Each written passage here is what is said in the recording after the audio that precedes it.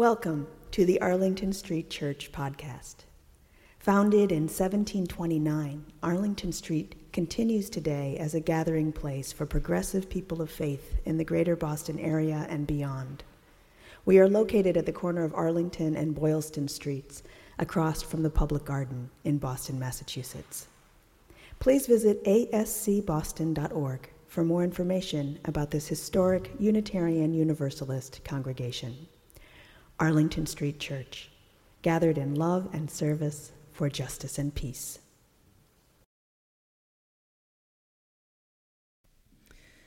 The work of the church is to comfort the afflicted and to afflict the comfortable. Today we're leaning into afflict the comfortable. Last month, a white male was chosen over a Latina female among the finalists to lead the southern region of the Unitarian Universalist Association. While ultimately he was not hired, the choice would have made the leadership of the UUA wildly and disproportionately white and male, and unqualified disaster in the administration of a faith tradition committed to being anti-racist. What we learned from this debacle is that while we are countercultural, we are not immune to the forces of the wider society.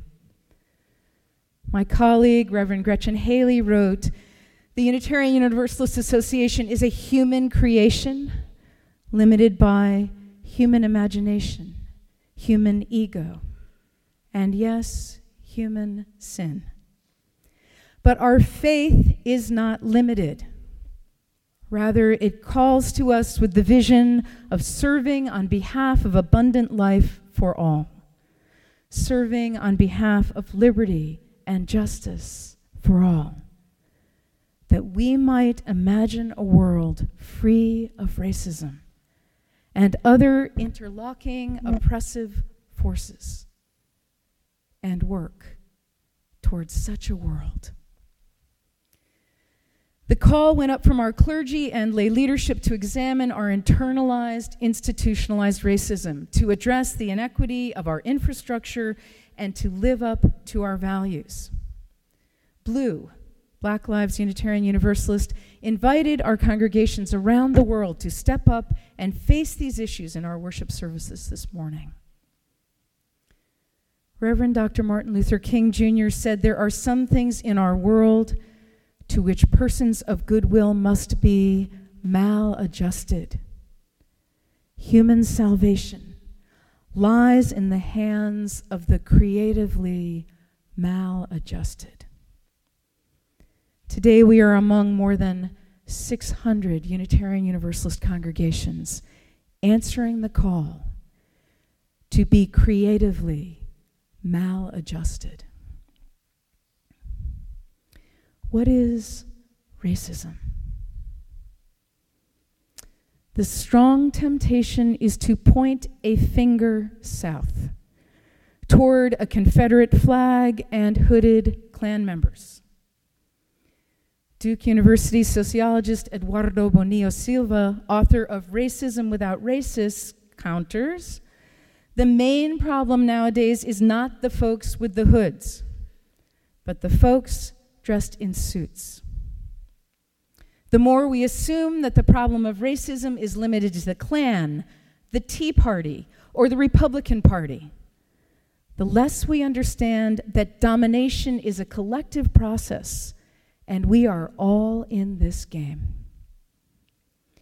Racism is systemic, embedded in every aspect of our society.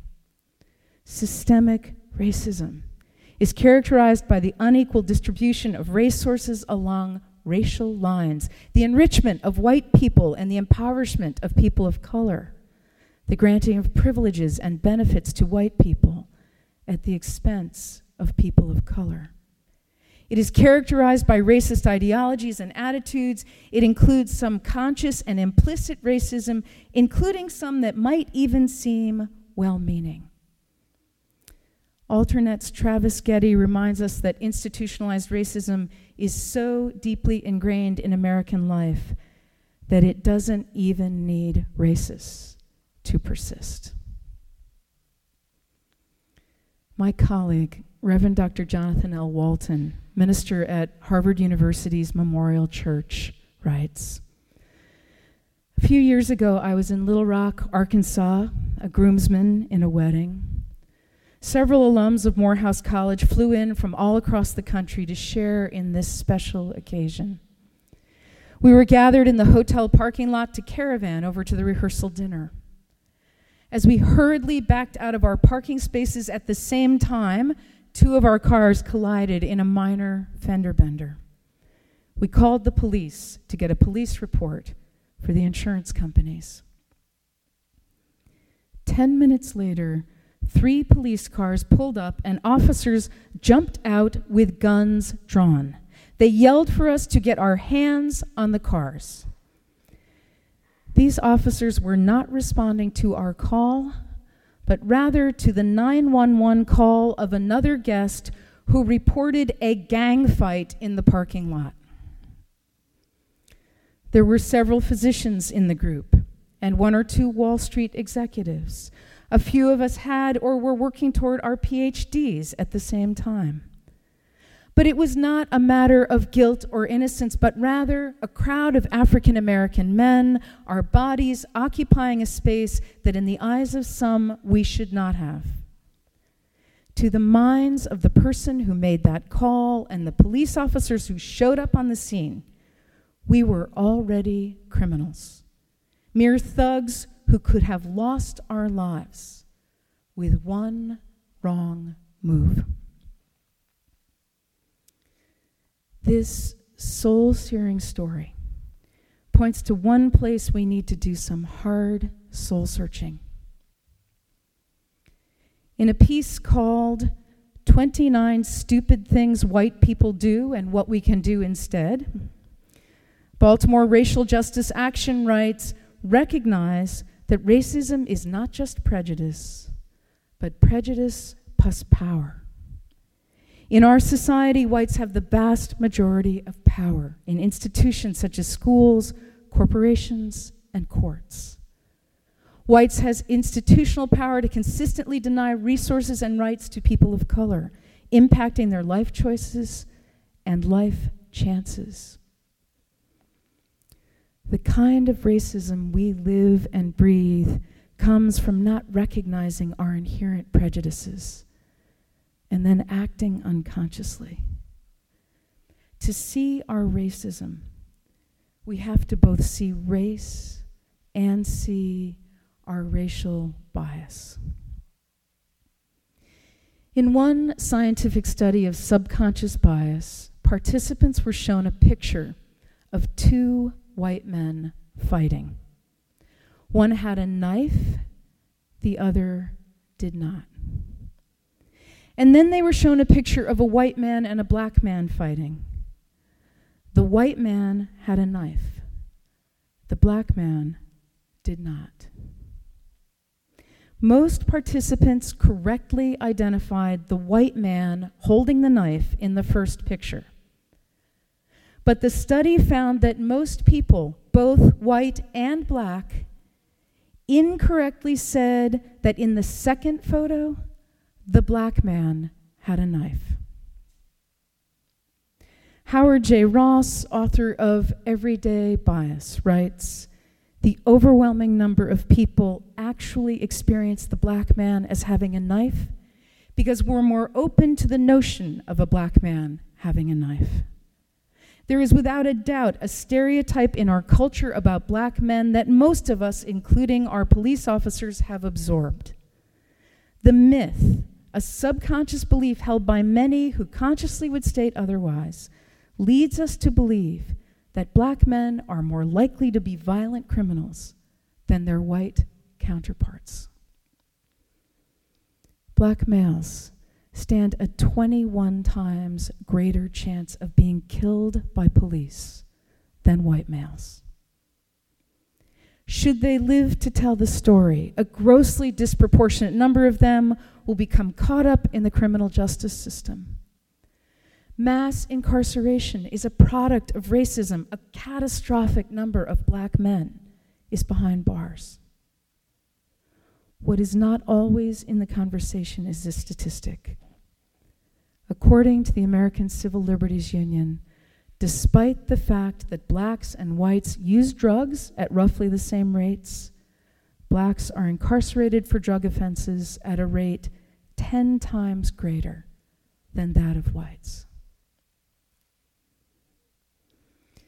What's clear is that for those of us who are white and who want to be sincere, effective allies in anti-racism, we must pay microscopically close attention to our biases. In New Demographics' anti-racist parenting blog, Tammy Winfrey Harris writes, "Bias is inevitable. Racism is not." My colleague, Reverend Erica Hewitt, writes, "We have to understand unexamined whiteness as our culture's founding sin, deepest injury, and most urgent call. When you know better, you do better. We have to keep learning and feel uncomfortable.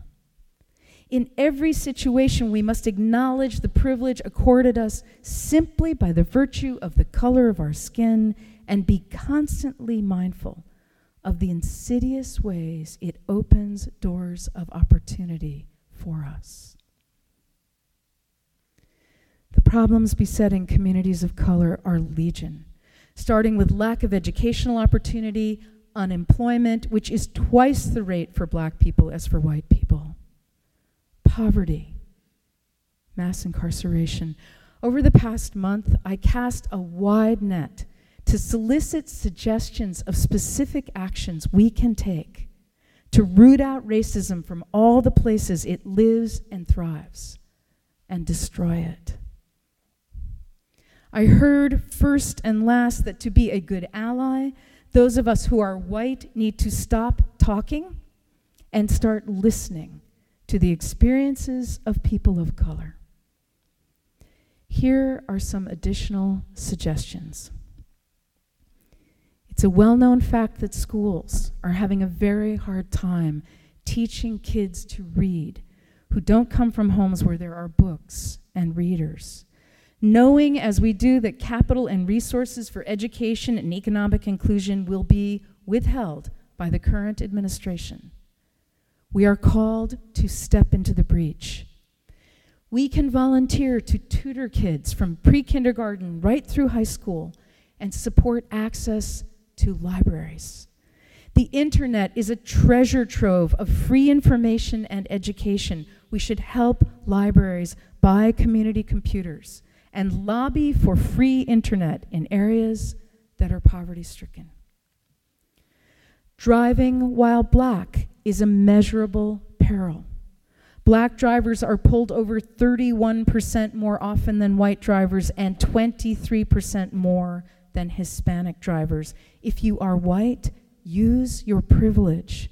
Stand at a respectful distance. Signal to the driver and the police that you are merely bearing witness, and things just may go better. In these perilous times, all of us are learning and relearning the need to stand up for justice, make calls, show up at the offices of our elected officials, vote. If you are white, use your privilege. Consider taking to the streets, being arrested for civil disobedience, and risking the pride of a court record. A court-involved person of color is at risk of injustice simply because of the color of their skin. If you are white, use your privilege. Accompany a person of color to court. Join Big Brothers and Big Sisters. Join Surge, standing up for racial justice, whose mission statement says, "We know that to transform this country, we must be part of building a powerful, multiracial majority to challenge racism in all its forms." If we change hearts and minds along the way, so much the better. But the ultimate goal of anti-racism work is to make institutional and structural change in our society, creating the equal opportunity and equal access that mean we've achieved racial equity. Beloved spiritual companions, may we answer the call to the vision of abundant life for all. Let us imagine a world free of racism and commit ourselves to working toward that world. I close with words spoken in 1963 by Reverend Dr. Martin Luther King Jr. I say to you, my friends, there are certain things in our nation and in the world to which I am proud to be maladjusted, and to which I hope all people of goodwill will be maladjusted until the good societies realize. I say very honestly that I never intend to become adjusted to segregation and discrimination. I never intend to become adjusted to religious bigotry. I never intend to adjust myself to economic conditions that will take necessities from the many to give luxuries to the few. I never intend to adjust myself to the madness of militarism, to self-defeating effects of physical violence. In other words, I'm about convinced now that there is a need for a new organization in our world, the International Association for the Advancement of Creative Maladjustment. People who will be maladjusted as the prophet Amos, who said, "Let justice roll down like waters and righteousness like a mighty stream." Amen.